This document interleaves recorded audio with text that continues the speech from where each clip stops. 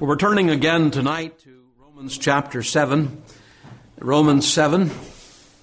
We'll begin reading at verse 14. Romans 7, verse 14. Let's hear the Lord's inspired word. For we know that the law is spiritual, but I am carnal, sold under sin. For that which I do, I allow not. For what I would, that do I not. But what I hate, that do I. If then I do that which I would not, I consent unto the law that it is good. Now then it is no more I that do it, but sin that dwelleth in me. For I know that in me, that is in my flesh, dwelleth no good thing. For to will is present with me, but how to perform that which is good I find not. For the good that I would, I do not. But the evil which I would not, that I do. Now if I do that I would not, it is no more I that do it, but sin that dwelleth in me. I find then a law. When I would do good, evil is present with me. For I delight in the law of God after the inward man. But I see another law in my members, warring against the law of my mind, and bringing me into captivity to the law of sin which is in my members. O wretched man that I am, who shall deliver me from the body of this death? I thank God through Jesus Christ our Lord. So then, with the mind, I myself serve the law of God, but with the flesh, the law of sin. And the Lord add His blessing to that reading from His Word for His name's sake. Would you bow with me for a moment, please? Let's seek the Lord together. Father in heaven, in the name of Jesus Christ, Thy Son, I ask for Thy blessing to fall upon the preacher and upon the people. I pray that Thou wilt sanctify this time in Thy Word, and Thou wilt use the Word to sanctify our souls. We pray for grace to preach and grace to hear and grace to receive the engrafted Word with that Christ-like meekness. Lord, wherever there is even the whiff of unteachableness, we pray that Thou wilt drive it away. We want, Lord, to know what it is to really sit at the feet of Jesus Christ, to have the Holy Ghost be the one who enlightens our understanding. And Lord, not only that we grasp the meaning of Scripture, but that the Scripture grasps our wills, our thinking, our life, controlling us, directing us, sustaining us. For this is the bread of life, the very Word of God. In Jesus' name we pray. Amen and amen. We began last Lord's Day evening to look from this passage in Romans 7 about the Christian and his great dilemma. It's on.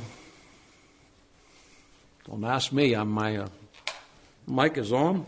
I'm good on this end. So the sound booth guy just went like this, almost like a Roman Catholic. He didn't cross himself like this, however, but it was just up and down. But anyway, mic's on, so if that isn't working, you have to use the pulpit mic. That's all I can say.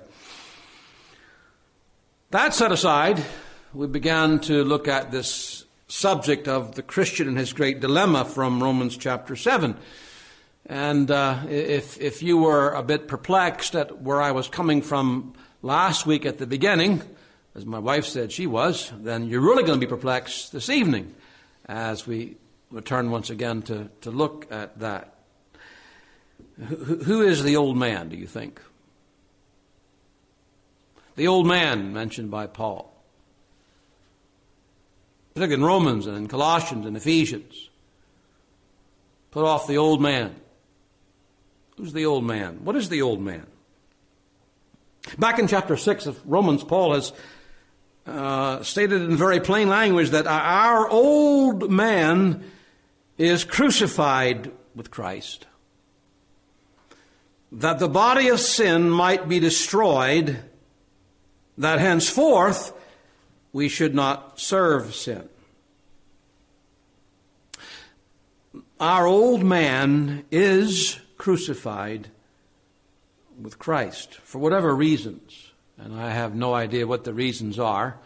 Now, you're going to have to just stick with me very closely to get where I want us to be to get into the message.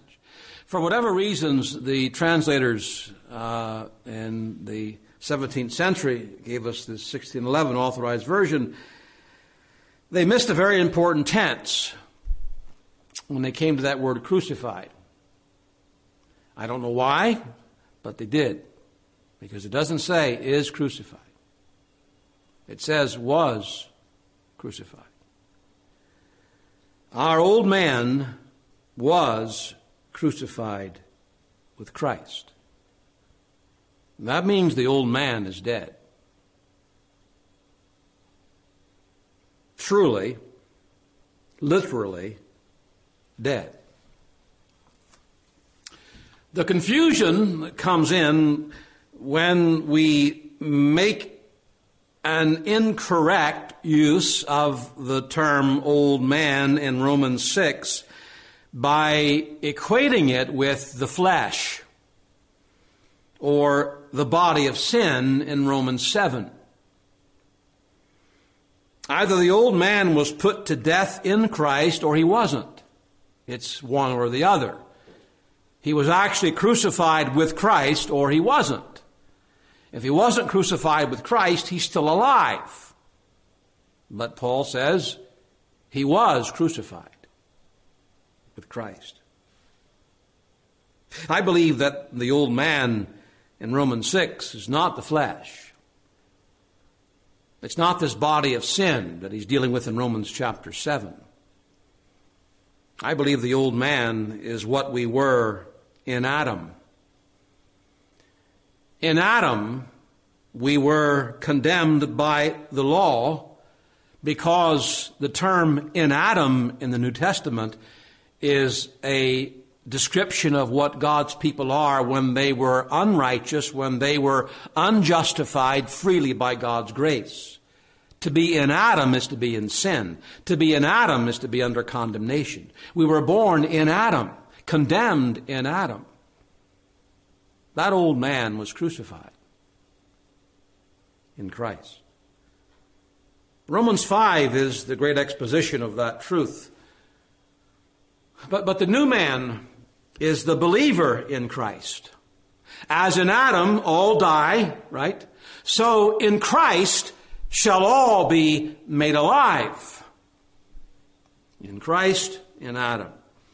In other words, the old man refers to what we were in our unregenerate, unrighteous, unjustified state. That was the old man. That was the old us. But something happened when we were born from above. Something happened when we were born again by the Holy Ghost, when we were, theologically speaking, the regenerated. We became a new creation. A new man was created. So, the new man is the believer justified in Christ, no longer condemned. The old man's condemned, that's in Adam. But Christ has justified us, and we're in Christ, and that is synonymous with our justification. And the point just now to what we've been dealing with about this Christian's great dilemma, his great problem is, what is the result of that justification? What was the result of the new man being created? Here's what Paul says. Our old man was crucified with Christ. That, there's purpose now, in order that the body of sin might be destroyed, that henceforth, from here on out, we should not serve sin. We should not be the servants of sin. So, In essence, our justification, being declared righteous by God, now forever being treated as righteous as Christ himself, a legal declaration, okay, that's something that takes place outside of us. Get this one down, this is important. Justification is an act of God that takes place outside of us. He declares us to be righteous, right? Always in his sight, as far as his law concerned, no sin, no condemnation. You are as righteous as my son, and that's how I will forever treat you. But that justification always results in an inward work, not act, an inward work of grace by the Holy Spirit. We call it sanctification. Justification always leads to sanctification.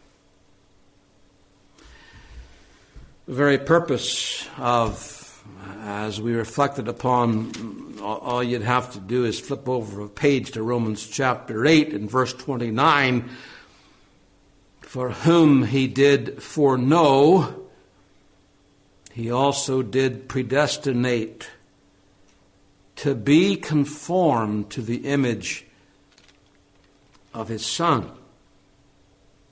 Predestinated by God to be like Jesus. And Paul will take it up in Ephesians chapter 1. We have been chosen in Christ before the foundation of the world for what purpose? That we should be holy and without blame, righteous, before him in love. That's the purpose. Chosen in Christ before the foundation of the world in order that we should be holy. Look, the Apostle Paul says the old man was crucified so that sin would no longer be our slave master. We would no longer be slaves to sin. Servants, bond slave, that's the Greek word, doulos. No longer.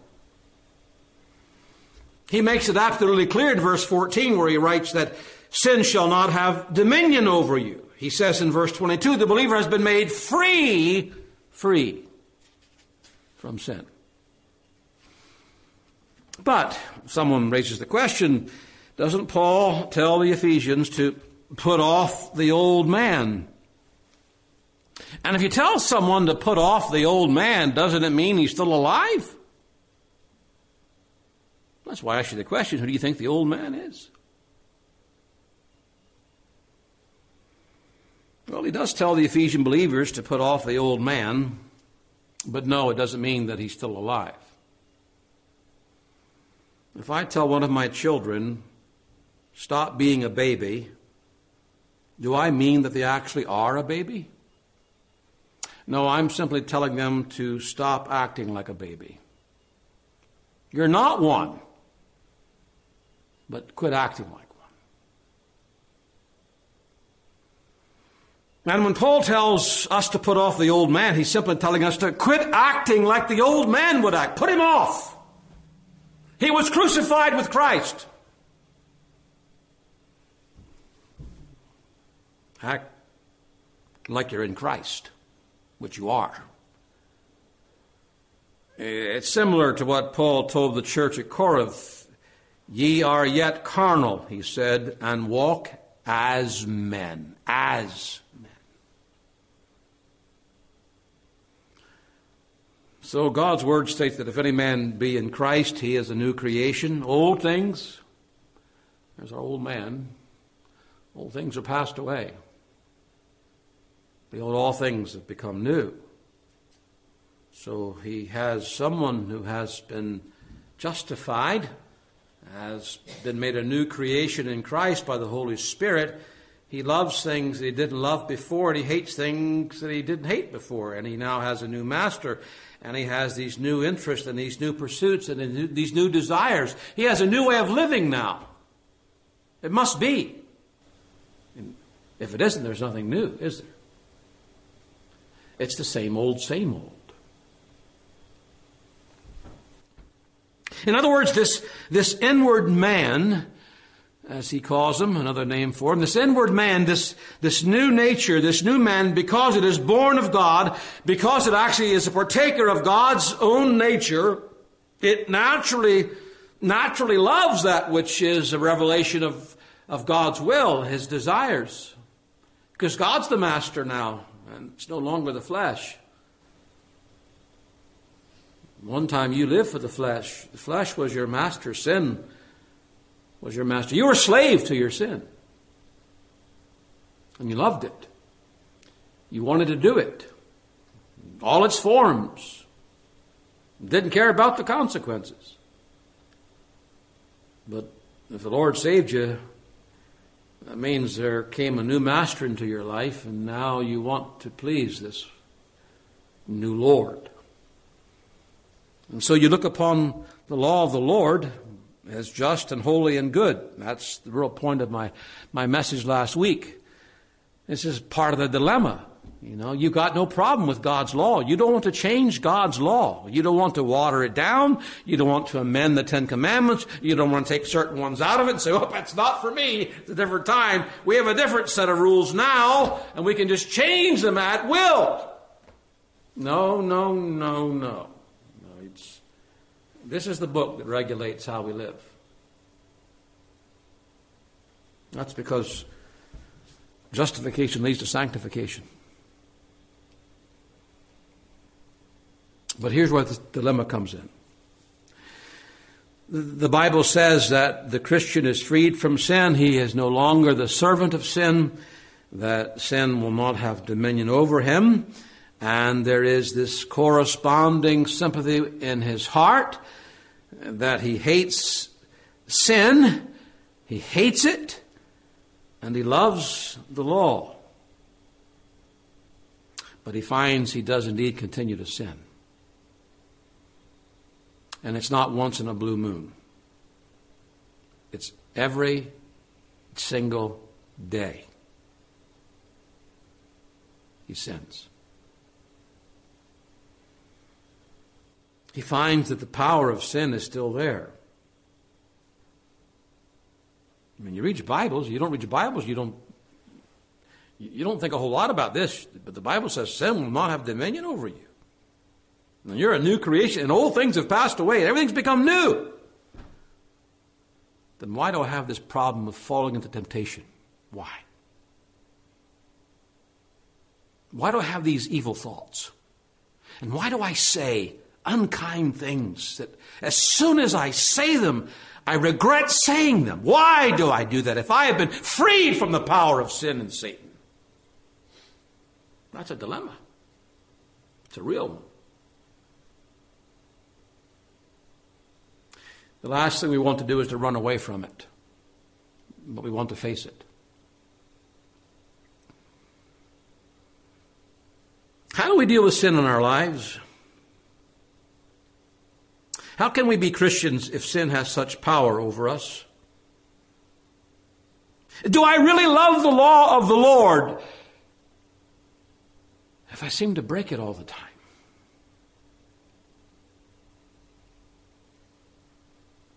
Such will be the turmoil that this dilemma creates. It's enough to drive the child of God into utter despair. That's why we ought to thank the Lord for what Paul writes in Romans chapter 7. He's bearing his heart.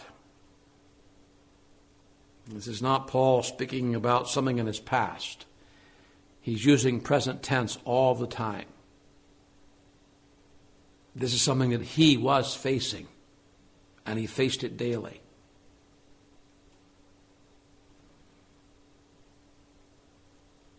We turn from the Christian's character that we looked at last week, now to the Christian's conflict.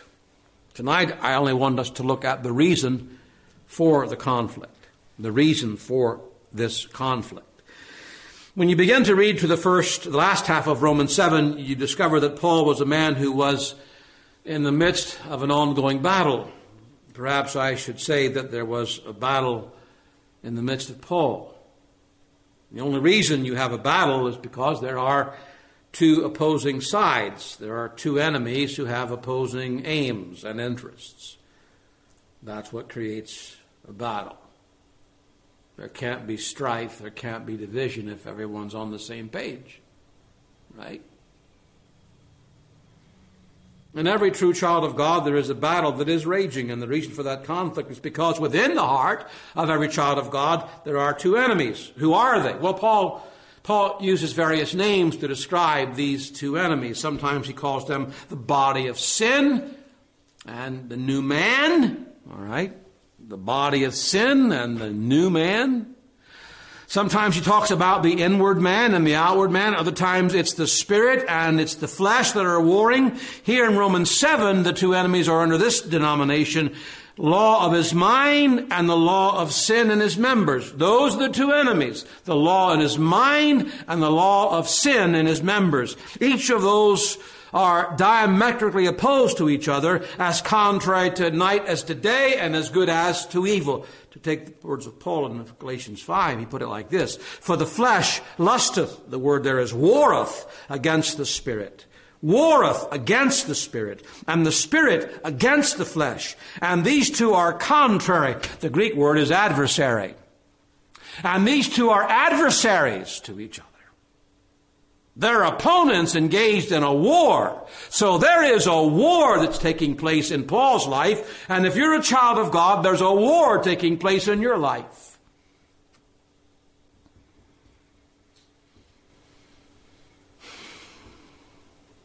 The reason for the Christian's great dilemma, it is this flesh, this law of sin, and our members that is constantly warring against the new man, this spiritual life, this law of our mind.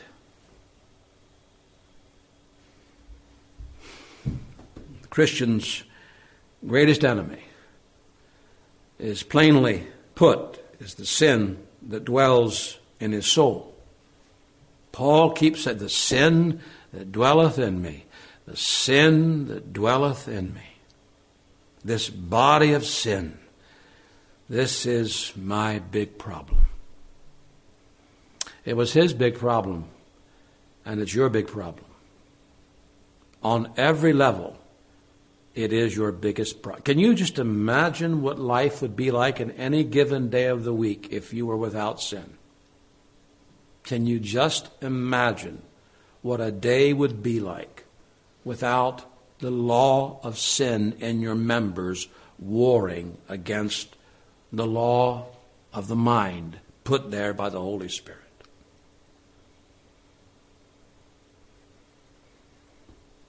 This is the reason for the conflict. It's the reason for the sorrows. It's the reason for the fears and the heartaches and the setbacks, the backslidings, the wandering off, the drifting away.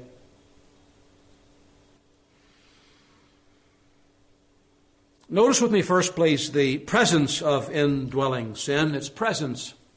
Paul calls it a law. Verse 20, now if I do that which I would not, it is no more I that do it, but sin that dwelleth in me. Verse 21, I find then a law, that when I would do good, evil is present with me. Verse 23, I see another law in my members, warring against the law of my mind. What does he mean by calling this the sin in him that dwells in him a law? Well, in its strictest sense, a law is a rule that directs, that commands, that is given to regulate our behavior. You drive along the road and you see a sign that says $250 fine for trash, whatever the wording is on the sign. That's a law. Or you see a sign that says, no texting. It's against the law. So that's a law, a rule that's been given to regulate your behavior and mine. And we know there are consequences if we get caught breaking the law. And that's what the speed limit sign is for. As one preacher said to his son, Daddy, you're doing, the sign says 60 and you're doing, well, son, that's just a suggestion. No, it's not a suggestion. It's actually a law to regulate our behavior. Some things it commands, the law does. Some things the law forbids. And there are rewards and there are penalties which move men to do one or not do the other. But in a secondary sense, and this is how Paul is using this word law here, it means an inward principle, an inward habit that constantly moves and directs and inclines someone to a certain course of action. That's the law of his life. That's how he lives his life. That's his habit. There is an inward principle by which he lives, through which he lives, that moves and directs and guides and regulates his life unto a certain course. You said that's the law that guides that person. That's the principle they live by. That's how he means it here. There is an effectual and very powerful working of the Holy Spirit in those whom he has given life to. And the grace of Christ on the hearts of his people. Paul calls in Romans chapter 8, verse 2, the law, listen now, the law of the Spirit of life. That working, that principle, the law of the Spirit of life. In verse 23 here in Romans 7, he calls this the law of my mind. So that Paul, I have this law. It's in my mind. It's in my soul. And this law is what's inclining me and moving me and directing me or holding me back to do or not do things that are agreeable to the nature of what? Of the law of God. That's what he's been saying all along, is it not? The law is just and holy and good. I've got no problem with the law. We saw that last week. That's what I was driving at the whole time. I've no problem with the law. I love the law. It's my delight. And that's the law of my mind. That's the bent of my inward man. It wants to do what pleases God. That law of the Lord is what I want to rule my life.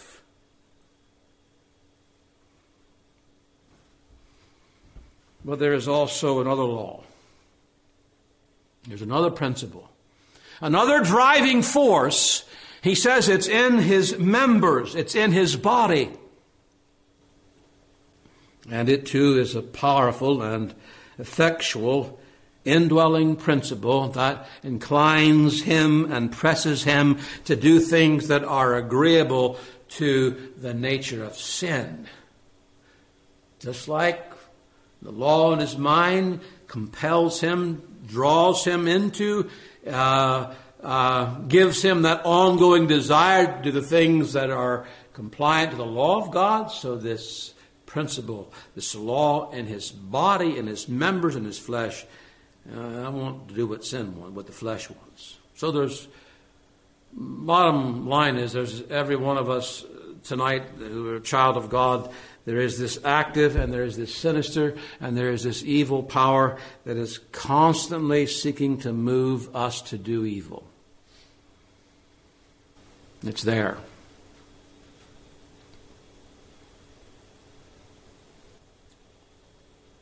Not only is it a law, but believers have personal experience of the power of this indwelling sin in its war against their spirit.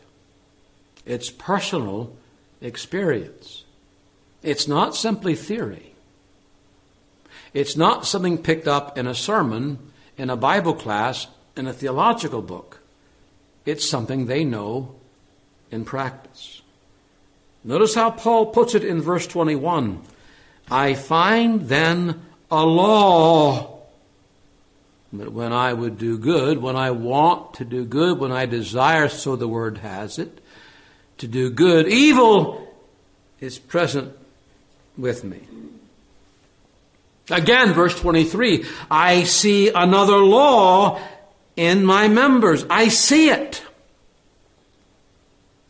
He found out from his own experience there was this law of sin within him. He had been told that there was such a law. It had been preached to him.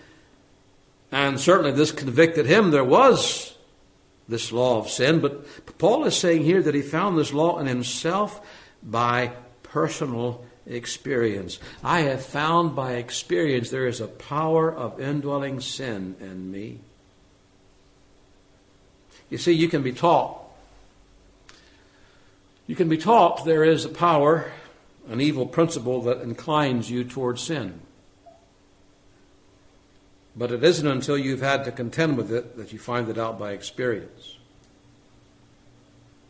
What I'm saying is really, if a man who hasn't discovered the power of indwelling sin is still under the dominion of that sin. You discover the power of indwelling sin when there's an adversary that rises up and opposes it. That's when you find its power. In order for an adversary to rise up and oppose it means there has been regeneration. There has been a new creation that's been made. And the law of the Spirit of life has been planted in that person. And from that day forward, the battle starts. But until that happens, there is no experience of what Paul is describing here as this power of indwelling sin.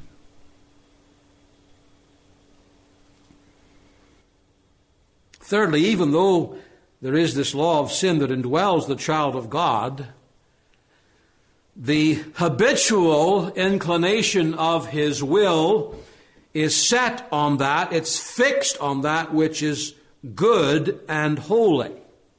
He's got an enemy within. There's a wicked, vile enemy that it's a law, it's a principle that wants nothing to do with righteousness, that only wants to sin and sin continually. Paul says in verse 21, even when he finds that evil is present with him, still, I would do good. I want to obey. There is in me a desire to obey the law of my God. There's an enemy, and it wars against me. So much so that I do the things I hate and hate the things I do, but still, when that enemy roars greatly, and even when I fail, I want to please the Lord.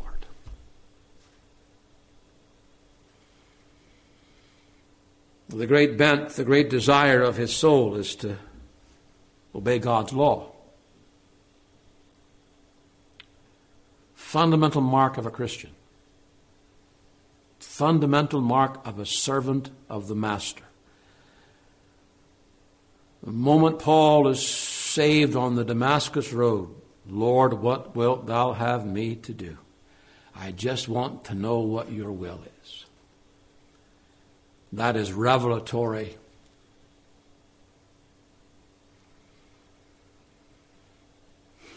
Here is what in the believer's worst condition distinguishes him from the unbeliever in his best condition.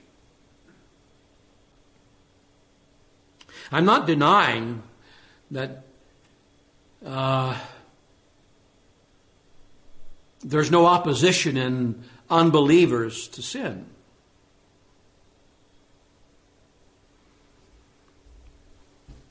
There is.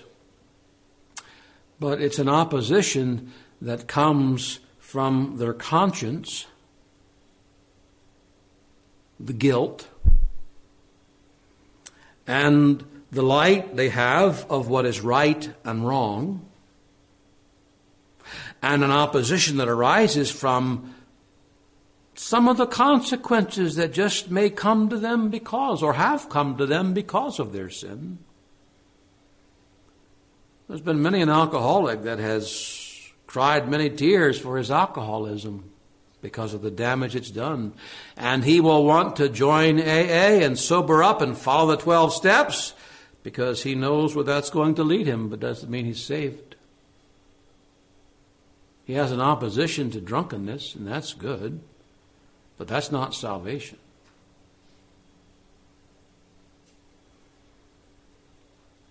The attempt of unbelievers, I should say, to try and live in such a way that gives them a clear conscience or to stay out of trouble it's a far cry from having this desire here to obey the Lord. This heart desire to please Him. They will try and do better. That's the promise that Paul Manafort made to the judge last week. I promise, you go light on me, I'll do better. I mean, he didn't want to go off to prison for X number of years, so yeah, he sees the consequences of his sins.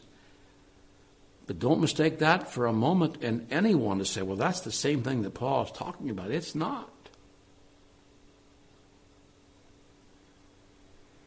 That's simply the conscience at work, not any spiritual inclination, desire that comes from their wills. There's no new principle of holiness. There's no new law that's in their hearts that brings that about.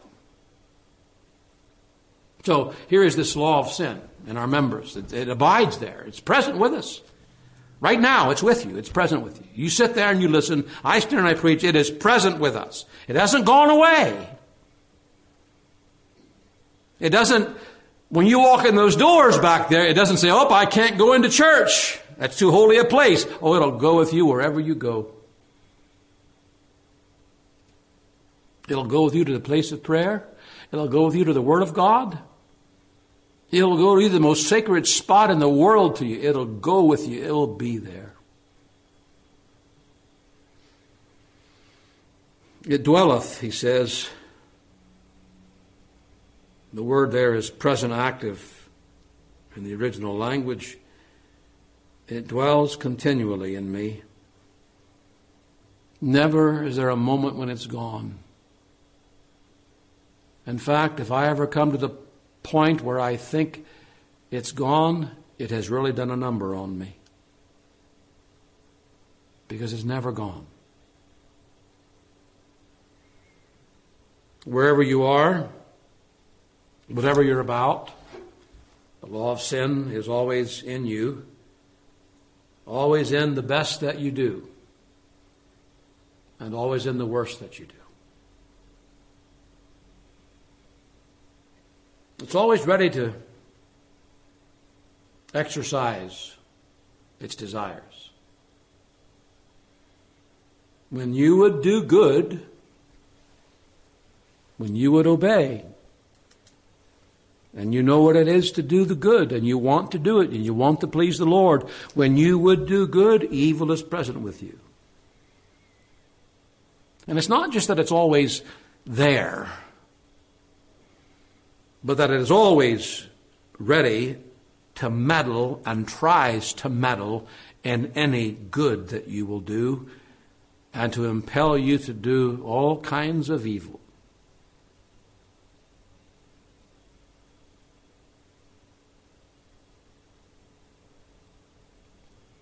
Sometimes we're shocked.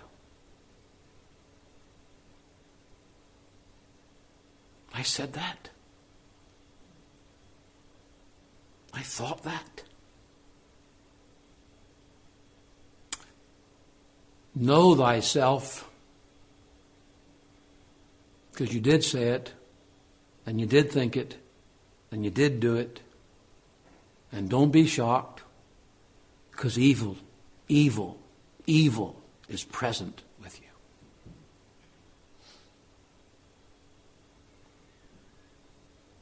In fact, it's often the case when you have been most earnest in fighting against sin to get victory over sin, that sin has come with unusual power, stirring itself up. It's risen to the occasion because the new man has been stirred. The Spirit of God has stirred him to seek the Lord, to become more earnest in prayer, to become more serious about your Bible study, to become more earnest in witnessing to others and to speaking to the lost, and to go about doing good and showing the love of Christ to others, and you become more earnest about that. But at the same time, the same exact time, there that law of sin in your members sees the action being taken and rises up against it.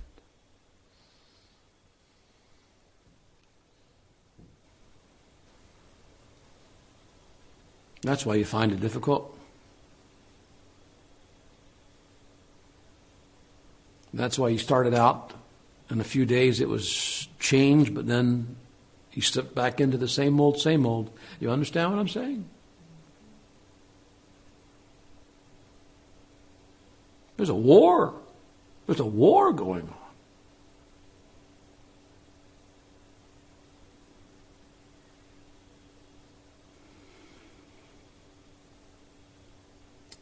This law of sin doesn't need any open doors. It doesn't need any outside influence. It has the power all on its own to incline us and move us to do evil. The devil will make use of it. I warrant you that. It's one of his means of accomplishing what he seeks to accomplish. But this evil within us doesn't need the devil.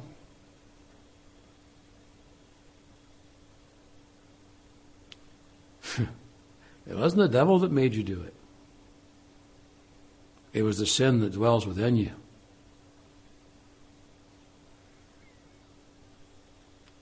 Because it's a law, it is absolutely unchangeable. You'll never be able to eradicate this sin principle. Never. There is a whole lot you and I can do to grow the strength of the new man. We'll talk about that down the road. There's a whole lot we can do there, but there is nothing that we can do to eradicate this old, stinking, rotten flesh. You can try to dress it up, put a new face on it, but your flesh is always going to be your flesh. The sin that dwells within you will always be the evil that it is, which makes you and I capable of doing the greatest evil in the world.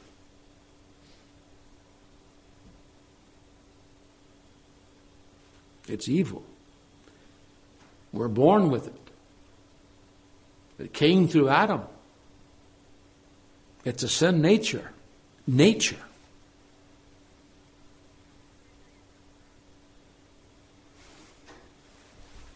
Now the procedure, the process, how it works, the paths it takes. This indwelling sin. If we're going to be able to deal with this great dilemma, it's a great one. You can see now as you look at it in its plain nakedness, this is a real problem. And if we're going to deal with the problem biblically, then we need to know how it operates. How it operates in our lives and moves us to sin. The modus operandi of indwelling sin is to fight. It is to war against the new man. That's always the procedure it takes. Verse 23, I see another law in my members, warring against the law of my mind and bringing me into captivity to the law of sin, which is in my members. Or Paul said Galatians 5. The flesh lusteth or wars against the spirit, and the spirit against the flesh. So my point just now is that the sin that dwells within us, it's not playing a game. This principle of sin. I'm not the one giving life to this thing. It's Paul that's painting it like this is an entity. It's alive within us. And it's a warrior, and it comes and it wars against this new man. And it's engaged in warfare. These are not war games. You know, countries engage in war games. These are not war games. This is the real deal. It's serious. Indwelling sin will act with violence if violence is needed. And use every weapon at its disposal to get you to sin. There's nothing off limits. There's no one off limits. There's no thing. There's no area that is too precious. Oh, I can't go there. Don't you think it for one moment. Nothing, nowhere is off limits. That law in the members will do anything to get you to sin.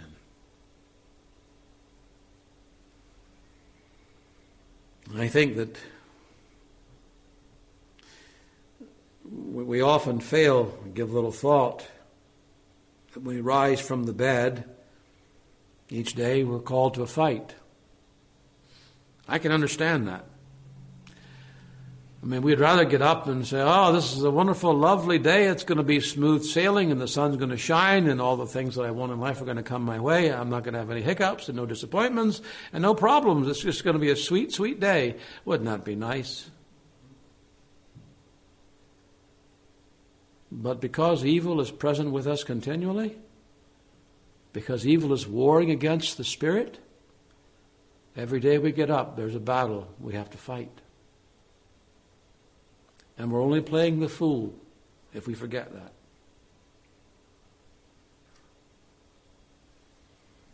The carnal nature never rests. It pushes, it presses, it contends with all of its might. Its fighting consists in two things. One is rebellion. Paul has spoken of the law of his mind, but there is another law in his members that rebels against the law of his mind. It stubbornly, and you might wonder why do I find that at times within me a stubborn opposition to the commands of the law of grace, of the law of the Lord.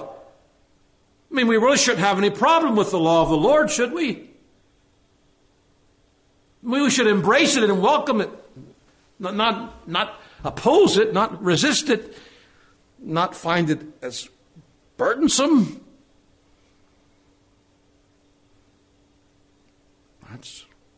That's the rebellion.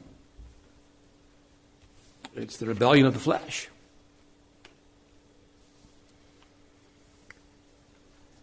And the effect of that rebellion is that Paul tells us he does the things he would not, I don't want to do, and I don't do the things I want to do.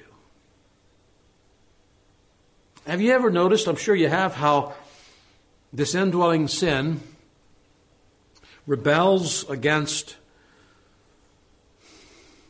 the common holy duties, obligations of the Christian life? Take, for instance, prayer. Oh, you would pray with all your heart. You would want to pray in the Spirit. And you would want to pray fervently. And you'd want to pray with great faith in God. And you'd want to pray with love to the Lord and delight in Him. And enjoy that hour in His presence. And rise to great heights of nearness to God. And pour out your heart before the Lord. You would desire that, but have you not found An unwillingness rising up your heart to go to pray when it's time to go to pray. A backwardness.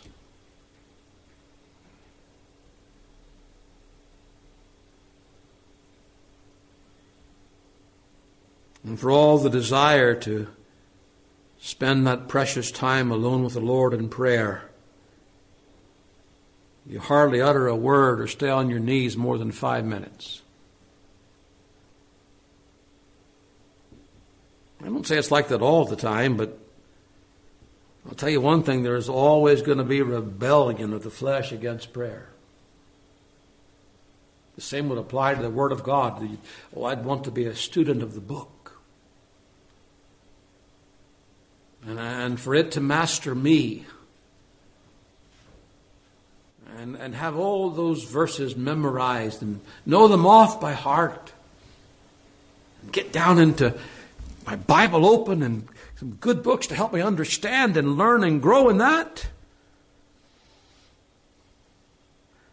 But you start to do that and you watch the opposition rise.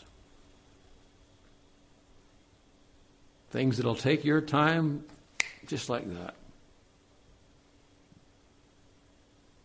You'll spend 2 hours watching some Hollywood flick and won't spend 5 minutes in the Bible. It's tragic, but that's reality.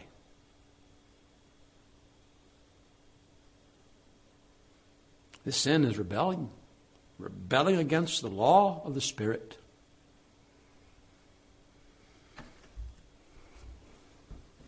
The house of God? You talk about a growing spirit of people just not wanting to, professing Christians just not wanting to go to the house of God to worship the Lord. There's a rebellion against the Lord's law.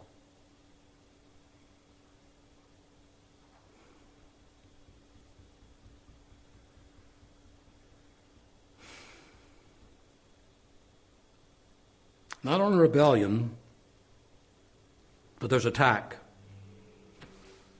When Paul says in verse 24, "Who shall deliver me from the body of this death?" the word deliverance actually means rescue. I'm being attacked. Who will deliver me from this body of death? He needs deliverance to be rescued from it. And you and I were taken off guard, for this attack comes when we really weren't expecting it. It comes sometimes right in the middle of the throne of grace and you're praying and something just rises up in your soul and your mind. It just wrecks and ruins your time for prayer.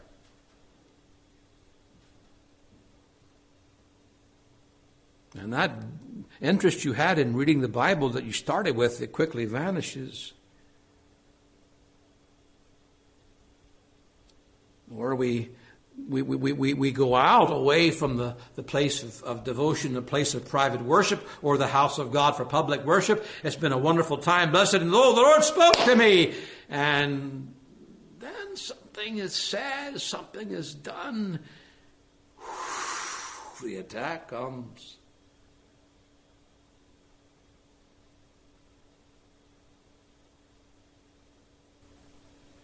And the thing you didn't want to do, you did.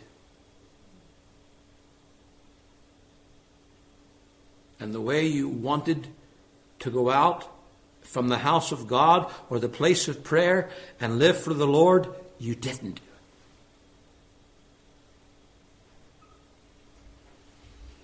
it. Somehow we think we're immune, I think, at times. And that's why we get attacked when we least expect it. And we get attacked not only at our weak points, but at our strong points.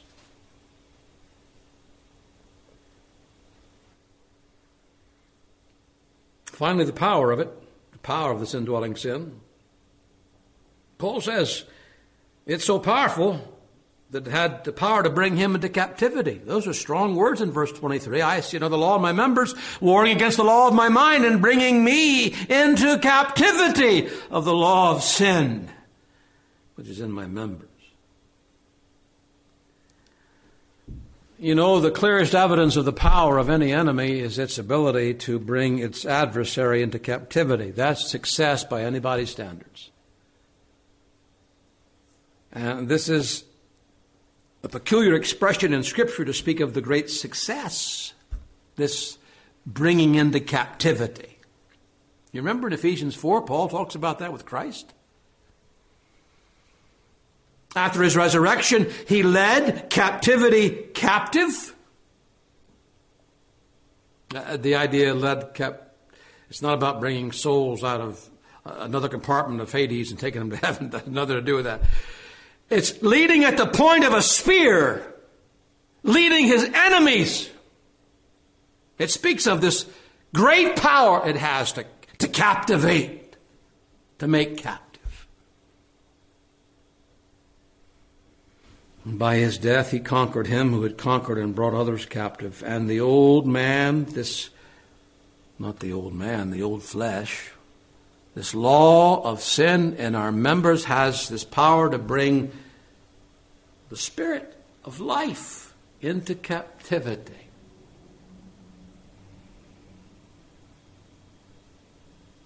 A general description of life. Held captive. You been there?